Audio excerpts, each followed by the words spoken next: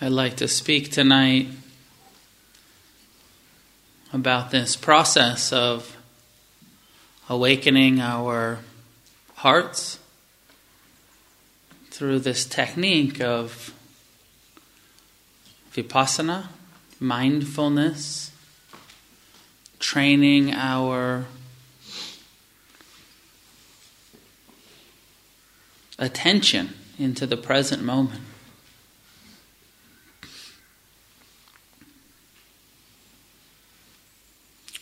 And here you are, about 24 hours into silent, intensive training.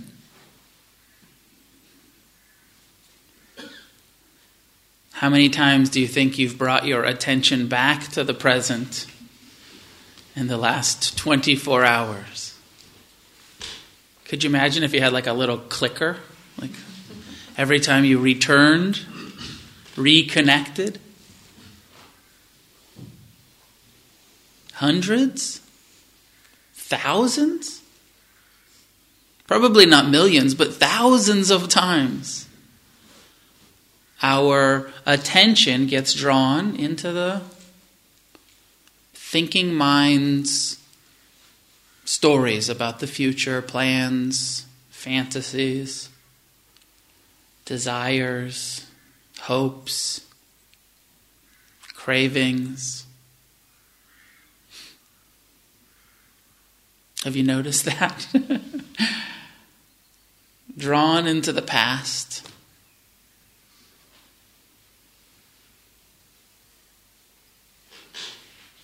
Some of those memories, some of the past is quite a nice way to spend a few minutes. Reminiscing about pleasant experiences that we've had. Remembering good times.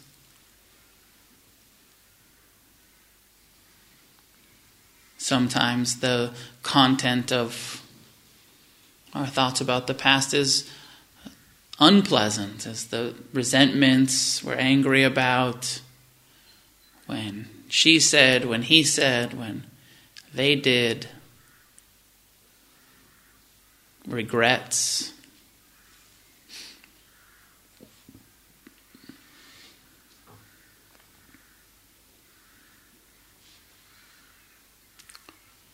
And that the instruction is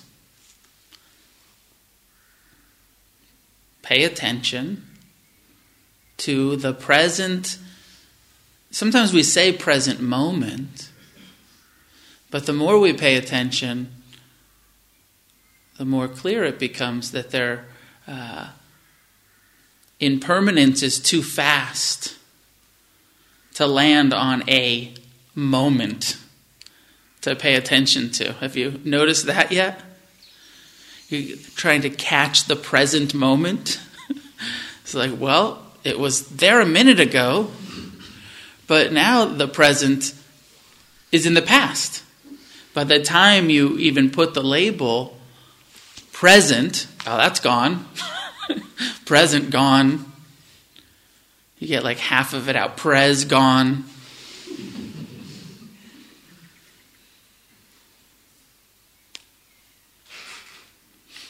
So it feels much more like what we're doing is paying attention to the present process of time unfolding.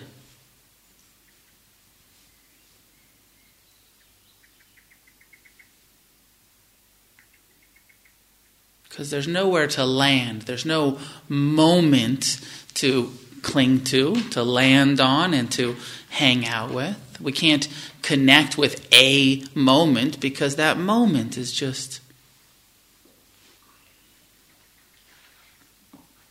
so transient, so impossible to actually sustain because it's just too fast.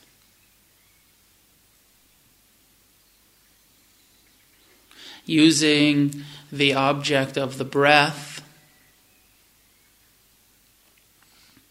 very helpful because it's a present time experience that's constant. Your body, the body, our bodies are breathing. If we're alive, the body's breathing, and there's some sensation, and it's a great, subtle but great object to be able to be with the process of. Again, there's nothing stable or permanent in it. It's an impermanent process of sensation coming in and sensation going out.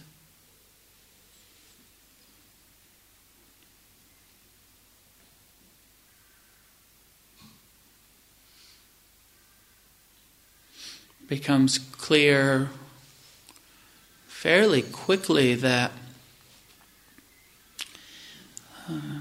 although the instruction is very simple, it's incredibly difficult to sustain present time awareness. There's something about this human form with the way that our minds and bodies have evolved at this point in our evolution, where present time awareness is rare. And that very, very often our awareness is into the future or stuck in the past.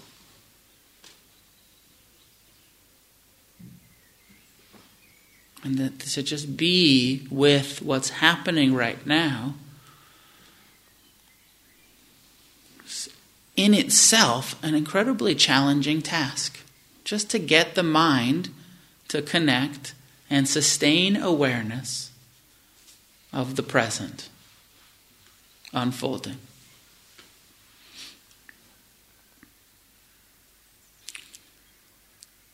The Buddha, as I mentioned this morning, I think, referred to that tendency of mind as the monkey mind. And that is actually the untrained mind tendency, that's the norm for us human beings, is to have a mind that swings to the future, swings to the past. I can't help also by thinking of monkeys and the kind of reputation of monkeys in the zoo to throw their feces at passing. I don't know if that's true. It's never actually happened to me. But there's certainly, monkeys have this reputation of slinging their poo at you. I guess we find out at the end of the talk. I like to talk.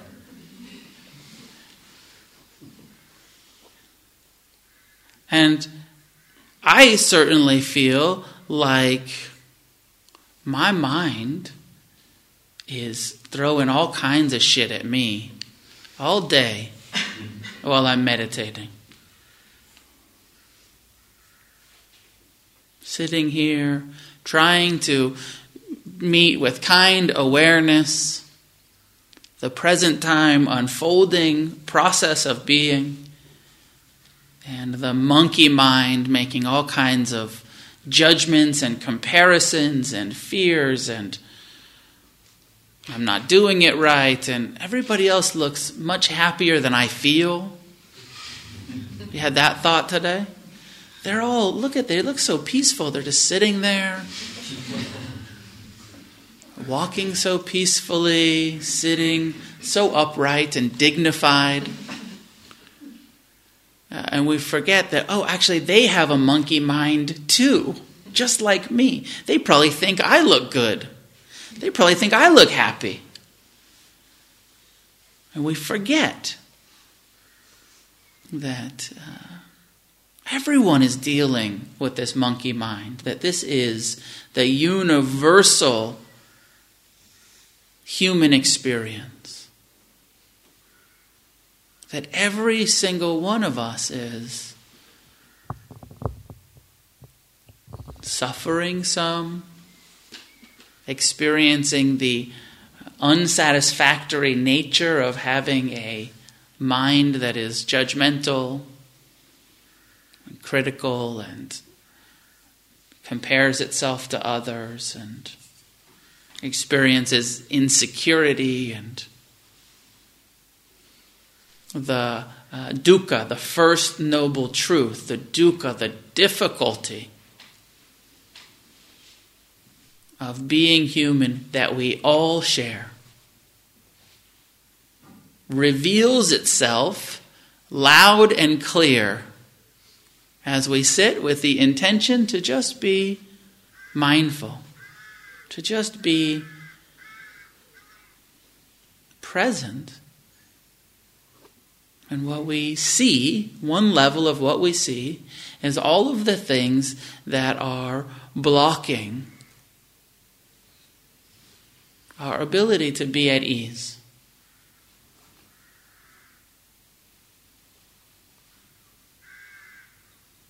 And it's part of the Dharma, it's part of the truth, our suffering, our monkey mind. It's not actually the enemy, and it's not because we're doing anything wrong. And it's not, there's no shortcut. There's no way to happiness, to freedom, to liberation that goes around facing directly the difficult aspects of our mind and heart, and the relationship to the body. There's no way around it.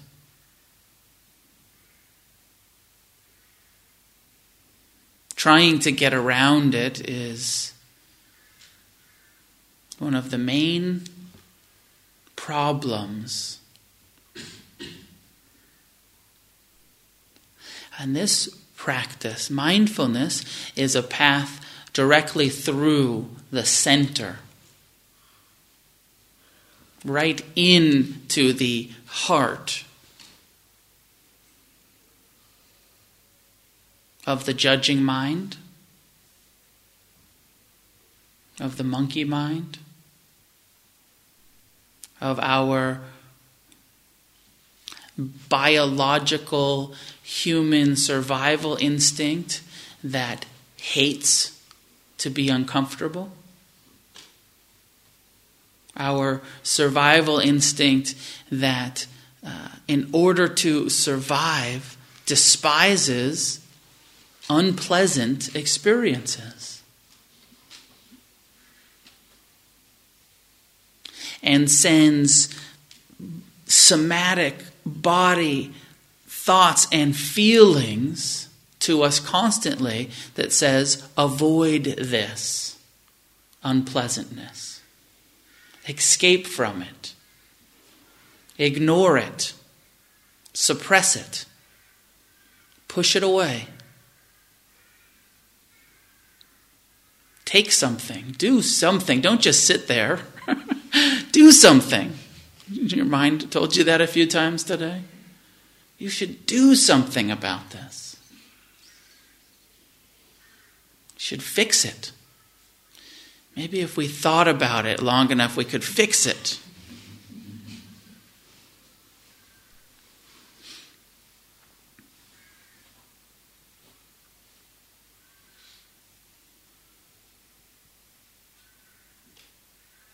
So we come in direct contact with aversion, which is the seed of hatred, which is manifesting as resentments, which is manifesting as resistance to pain.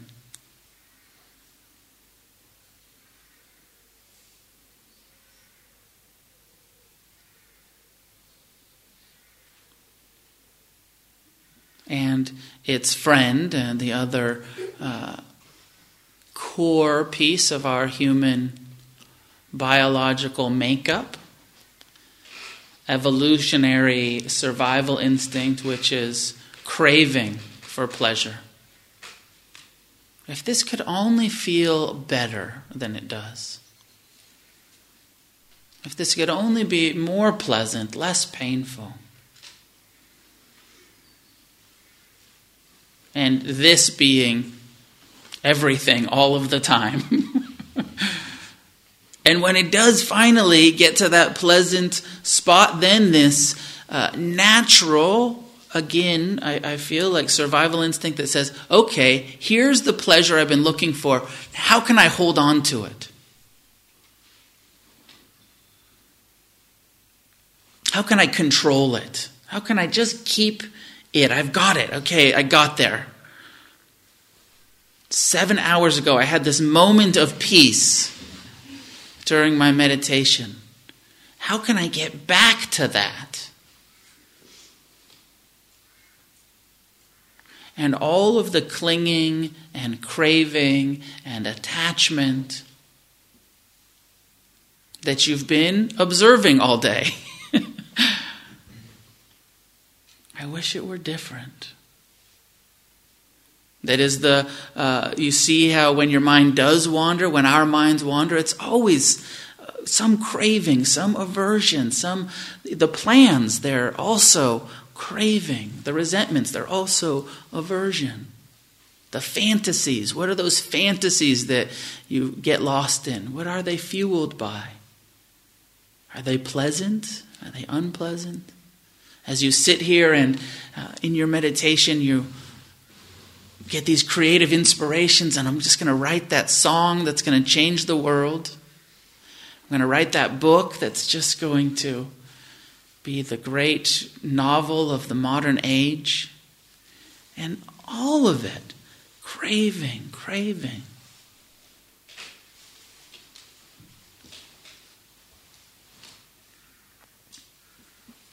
So right here in the present, as we train our mind, we see more and more clearly the first noble truth, the difficult situation we're faced with, the dukkha, and we see the cause, the craving, the aversion, the self-centeredness.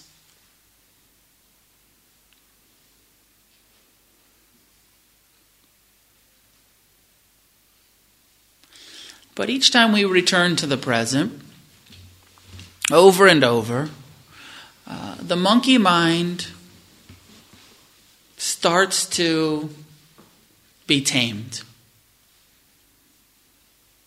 starts to calm down,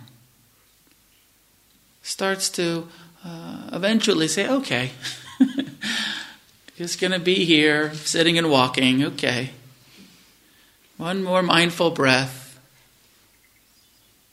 And maybe even at some point in the training, we move from that restless, distracted monkey mind to an ability to connect, sustain attention for at least periods, and then interest and investigation come in. Okay, what is happening right now? What's my relationship to what's happening?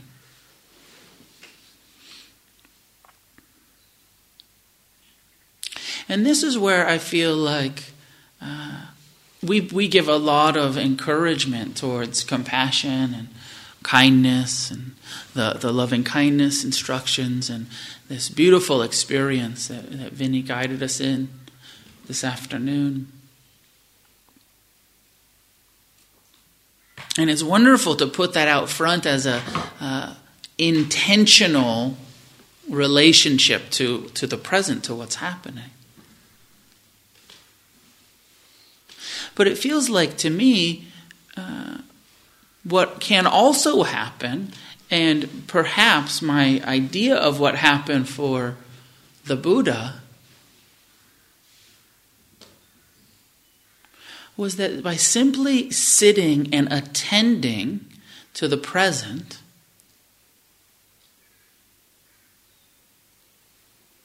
with this quality of investigation, and to me this feels not even really like spiritual practice, much more like scientific, psychological inquiry. But that when we face the pain, as the Buddha faced the reality of the unpleasant nature of so much of what we experience with this human mind and body, and saw clearly that the natural, unenlightened, reactive tendency is to push, to get angry, and to meet pain with hatred. And so, but this doesn't work. This doesn't work if you want to be happy. Because each time we meet pain with hatred, the Buddha, clearly sitting mindfully, saw for himself, when I push on it, when I try to get rid of it or avoid it or suppress it, it makes it worse. It increases my unhappiness, my dissatisfaction. And through trial and error, I look at the Buddha as this, just experimenting. What's going to end suffering? What's going to create freedom? And as far as we know, nobody taught the Buddha about compassion.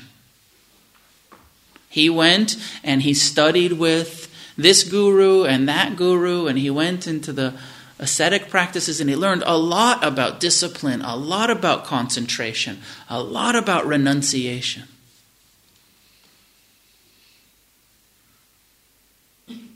But mindfulness was something that he discovered. He said, this concentrating is useful. It allows me to get focused and avoid my problems, but it doesn't allow me to relate wisely and see through the causes and conditions that create suffering. And so mindfulness becoming the tool, becoming his practice. And compassion being the discovery of this is the only thing that works.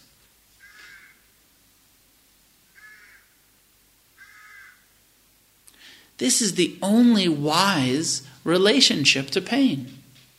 As we sit here training our minds back over and over, and we try everything first. Let me try to push it away. Let me try to hold on. Let me try to think my way through this. What eventually becomes clear is that compassion, this quality of heart that gets awakened, is the only wise relationship to pain. Everything else is ignorant.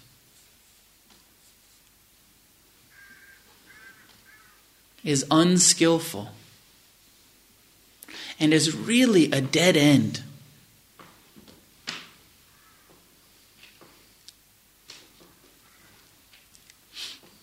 Are you following me? This practice of mindfulness, even if we weren't doing metta, awakens the quality of compassion simply through connecting and reconnecting over and over our attention in the present. And in the present we see the pleasant and unpleasant and neutral nature of thoughts and feelings and the breath itself and the footsteps. And all of our sense doors stimulated by pleasure and pain.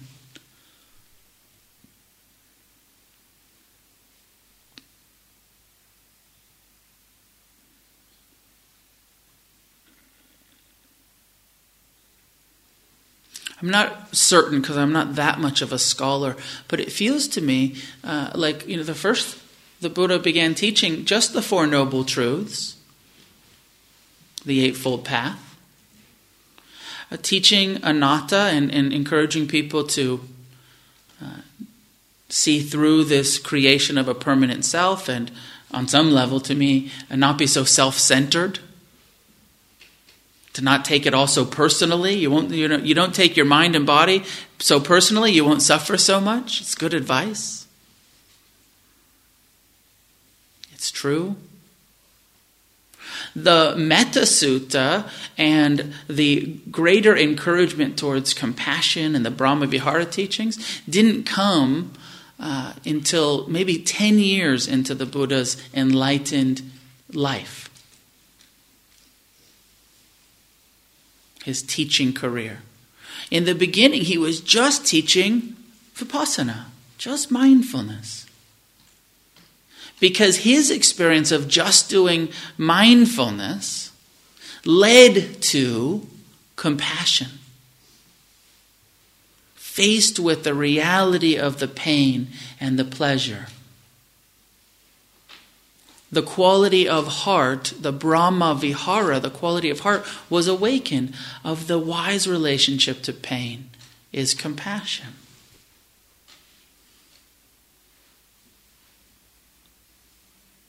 It feels to me like eventually he realized that actually it would be helpful if I teach people to incline their heart and their mind towards compassion rather than just waiting for it to be awakened through the mindfulness practice.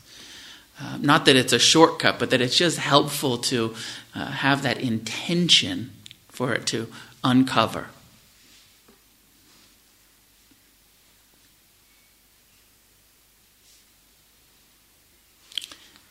The other major piece, as I said before, sitting, walking, and turning off the distractions of entertainment and communication, and we see so clearly that craving, the tanha, the second noble truth, the craving for pleasure. And the clinging that happens when we get it. The attachment. And the attachment wouldn't be a problem if we could control it. Wouldn't that be nice if you could just get a hold of it and just, okay, I got there. Cool. I'll just stay in this happy place. But because our world and our internal and external reality is ruled by impermanence so clearly, clinging and craving and attachment always hurt. Always create unnecessary suffering. So then again, our mindfulness shows us, okay, I'm here, clinging doesn't work, I'll let go. Over and over, releasing. My teacher's teacher, Ajahn Chah, the Thai forest master, at one point is quoted to have saying that really in some way we can just boil this whole practice down to letting go. Let go of the past, let go of the future, let go of what you're clinging to in the present. Let go, let go, let go. He says if you let go a little bit, just relax your grip, you will have a little bit of happiness in your life, a little bit of ease. He said if you let go a lot, that you will have a lot of well-being, a lot of happiness, a lot of freedom. And that if and when we really can completely let go, and of course that's only in a moment at a time. We completely let go for one moment. When we really let go, then we have the liberation of the Buddha.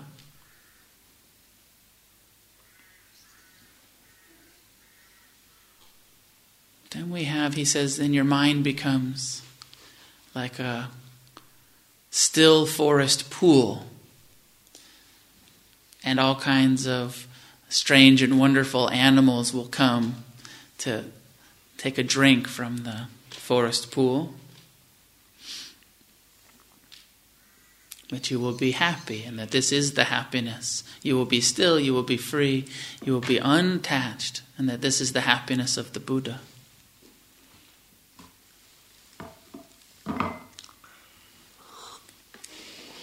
I like that image that also, it's like, okay, so you're chill, you're still, but the strange animals are still coming to visit, but your mind. Right, that it's not this sort of complete lobotomy, but that actually there's a stillness, a non-attachment, and an ease, but still these kind of strange and wonderful thoughts visit the mind, but no suffering about them.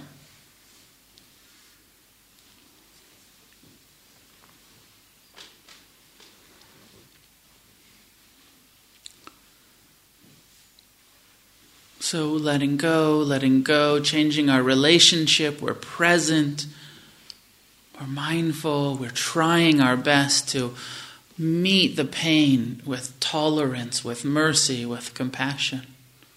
Trying our best to meet the pleasant feelings and the natural cravings that arise with non-attachment. And when you're enjoying your sitting or your walking or your tea, or your meal, the practice becomes meeting that experience with non-attached appreciation.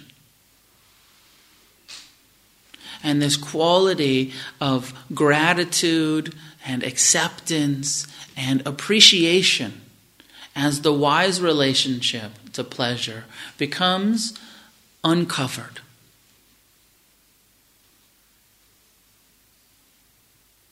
Rather than clinging to it and trying to hoard it and keep it, impermanence shows us that there's nothing that we can hold on to. So the only wise relationship to this enjoyable, momentary experience is enjoying it as it comes through. As soon as we grip it, we ruin it. Let go. But sometimes this letting go, I think in our Buddhist circles, can almost become like, well, then I better not be involved in pleasure. And we get this sort of renunciation, sometimes to an extreme that says, like, I better avoid pleasant things, and I certainly shouldn't indulge in pleasure. There is nothing wrong with pleasure. It's clinging that is the problem.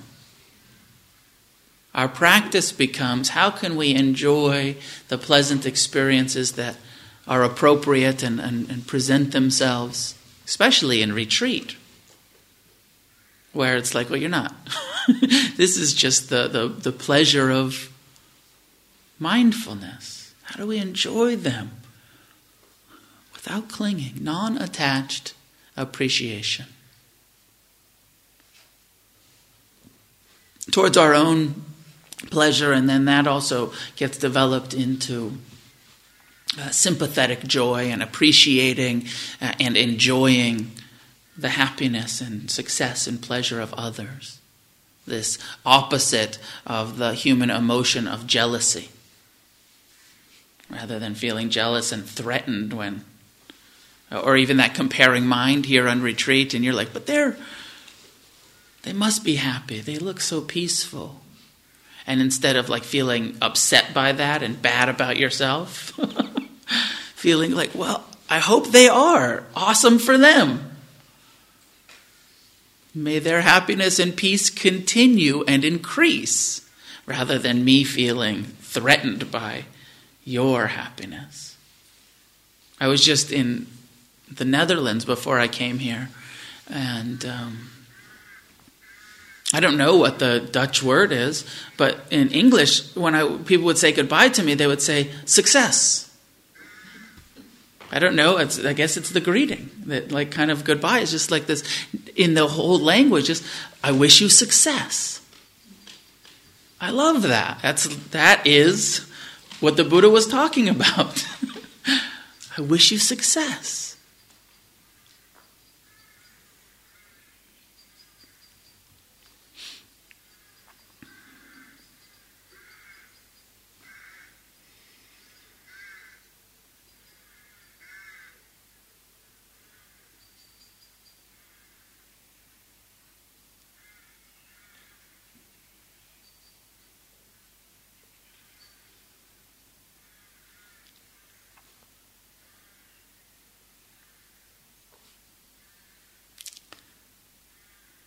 Is this perspective making sense, resonating?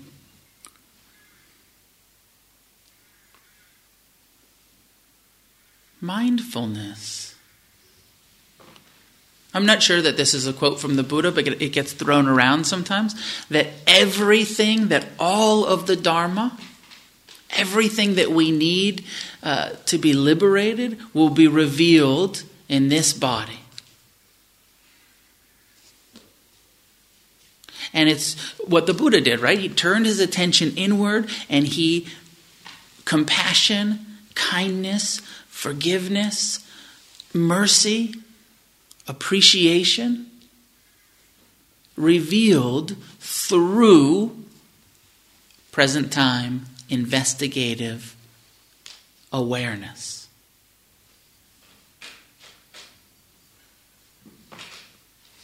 It's here in us, and mindfulness allows us to uncover it, to access it, to surrender the battle of trying to think our way to happiness or fight our way against pain or collect and hoard and attach ourselves to pleasure.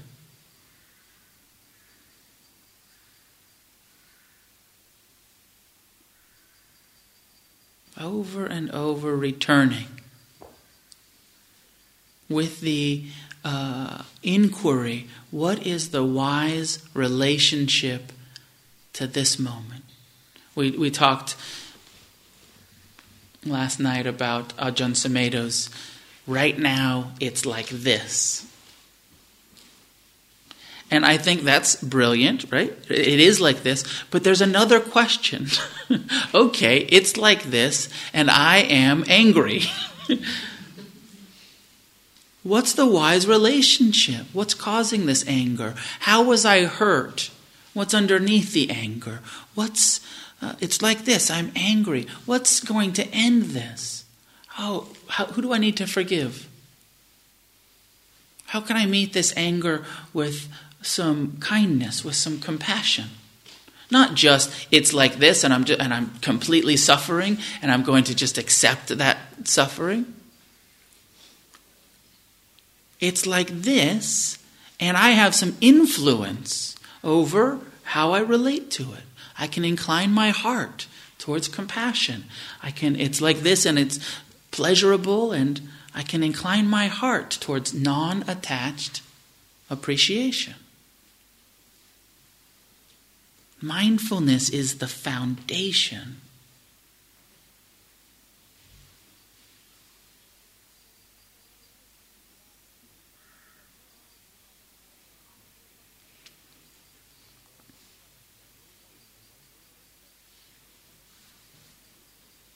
Now, the one other thing that I wanted to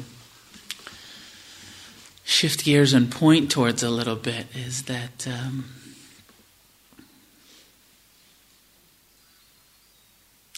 as I'm sure that you have noticed, whether you're new to practice or you've been practicing for many, many years, the difficult, what we call hindrances, and the negative, afflictive emotions, and some of that stuff I was talking about earlier in the talk about the judging mind and fear and lust. And as you've noticed, it doesn't go away. Even if you put your attention on your breath and the mind is in the background, that stuff, it's just part of our human experience. The hindrances that the Buddha talked about, the things that make it really difficult to be free, but also just to be mindful.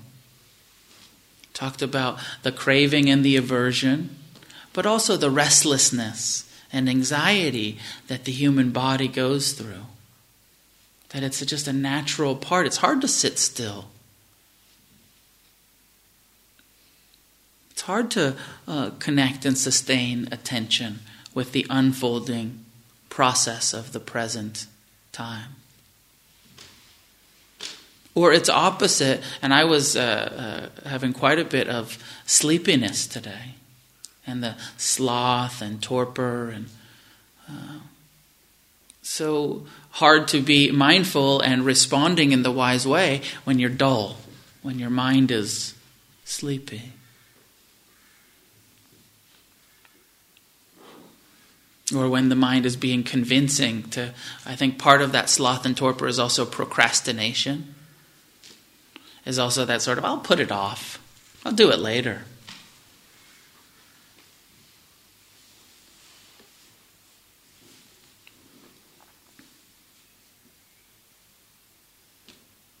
And the most difficult hindrance and natural human experience that we all have to contend with, as the Buddha did, is that of doubt. And whether that is self-doubt and doubting about our own worth, Vinny pointed to in our metta today, that heartbreaking reality that so many of us have to face, that we doubt that we're even worthy of our own love, of our own kindness.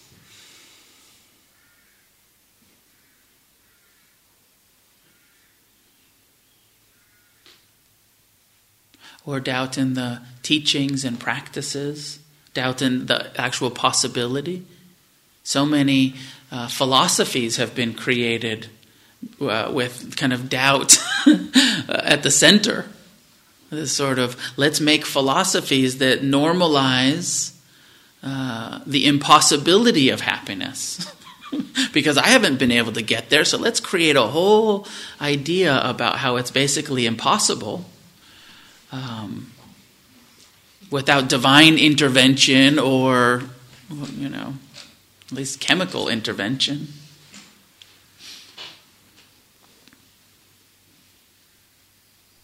I believe that the Buddha was referring to this quality of our human experience, this aspect of the human mind, universal, we all share, when he was talking about his battles and his ongoing relationship with Mara. Mara attacks with lust, with anger, with doubt, with fear.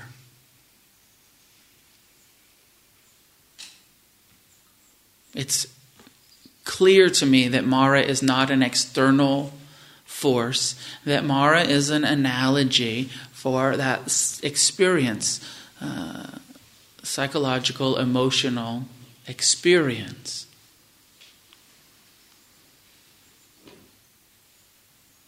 The Buddha defeats Mara by meeting attacks with compassion, lust with non-attachment, non-identification, doubt with confidence,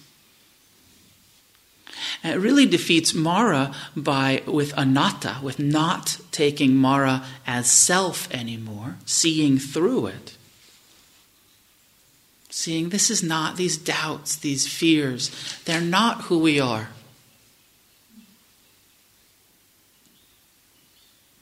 This lust, this aversion, not to be taken personal. It's impersonal. One of my friends and teachers, Wes Nisker, he said, after 40 years of intensive Vipassana practice, I've come to one simple solution, or conclusion. He says, I am not my fault.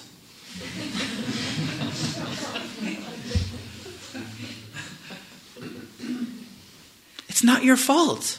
Mara is not your fault. Fear, aversion, craving. This is the human condition that the Buddha was pointing us towards, the possibility through mindfulness and heartfulness of changing our relationship to, not getting rid of, not transcending, but diving directly into the heart of the human condition and learning to not take it so personal and learning to respond with wisdom and compassion. The good news is it's really possible for us to wake up in this lifetime. The bad news is that waking up includes Mara as a lifelong companion. Your fear and craving and aversion and doubt is never going away, no matter how much you meditate.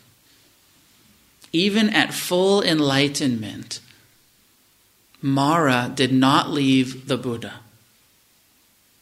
For the rest of the enlightened Buddha's life, Mara continued to check in with him regularly. Hey Buddha, you still paying attention? You still being mindful? Can I catch you slipping? Are you distracted? Over and over, Mara returns to the Buddha in the suttas.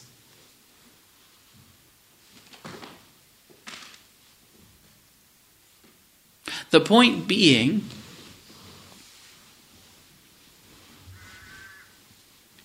our practice is to, as the Tibetan Buddhists say, invite the demons in for tea. Turn towards these difficult states, not away from them.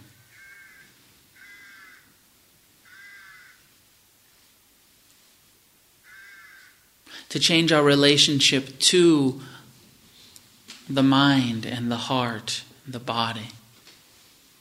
Our relationship to the world. As I think Vinny said this morning, rather than always constantly rearranging the furniture in our apartment, changing our relationship to the furniture. Oh, this is the furniture of being human. It includes fear. It includes craving. It includes really not liking unpleasant sensations. Compassion is our only hope, and it is available. Non-attached appreciation is our only hope, and it is available.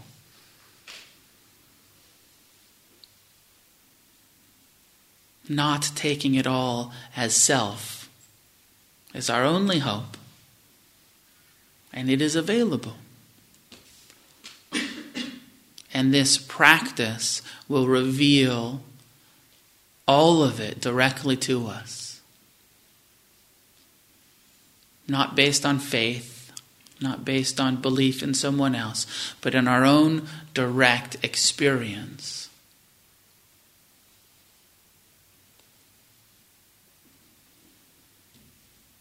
But it takes some time.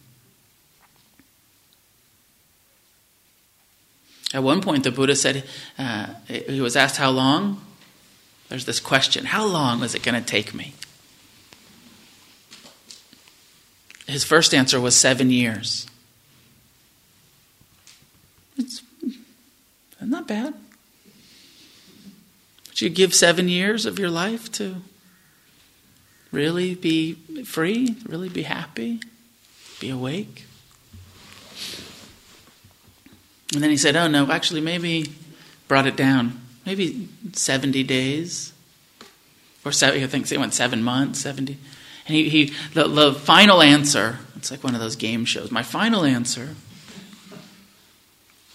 I said 7 days. So here you are, 1 day into your intensive mindfulness practice. 6 more days, you could be fully liberated next week. Of course, I think that maybe that's 7 days without wandering off into the future and past. How much of the last 24 hours have you actually been present? Have you gotten an hour out of the last 24? 2 hours? 3 hours?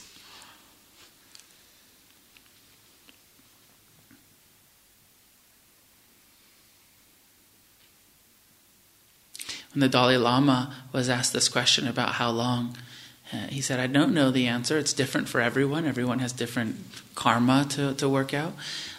He said, but my suggestion is that you just really commit and that you check in on your progress once every decade or so. I think that's even better than thinking about 7 days, but thinking about this is a way to come into retreat and train in this intensive environment, but the mindfulness is something to live. Present time awareness, compassionate response, non-attached appreciation. The awakened heart, uncovered more and more, accessed more and more easily over the years.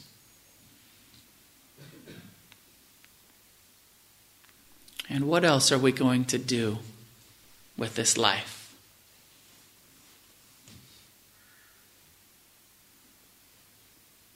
It's the only game in town, as far as I can tell.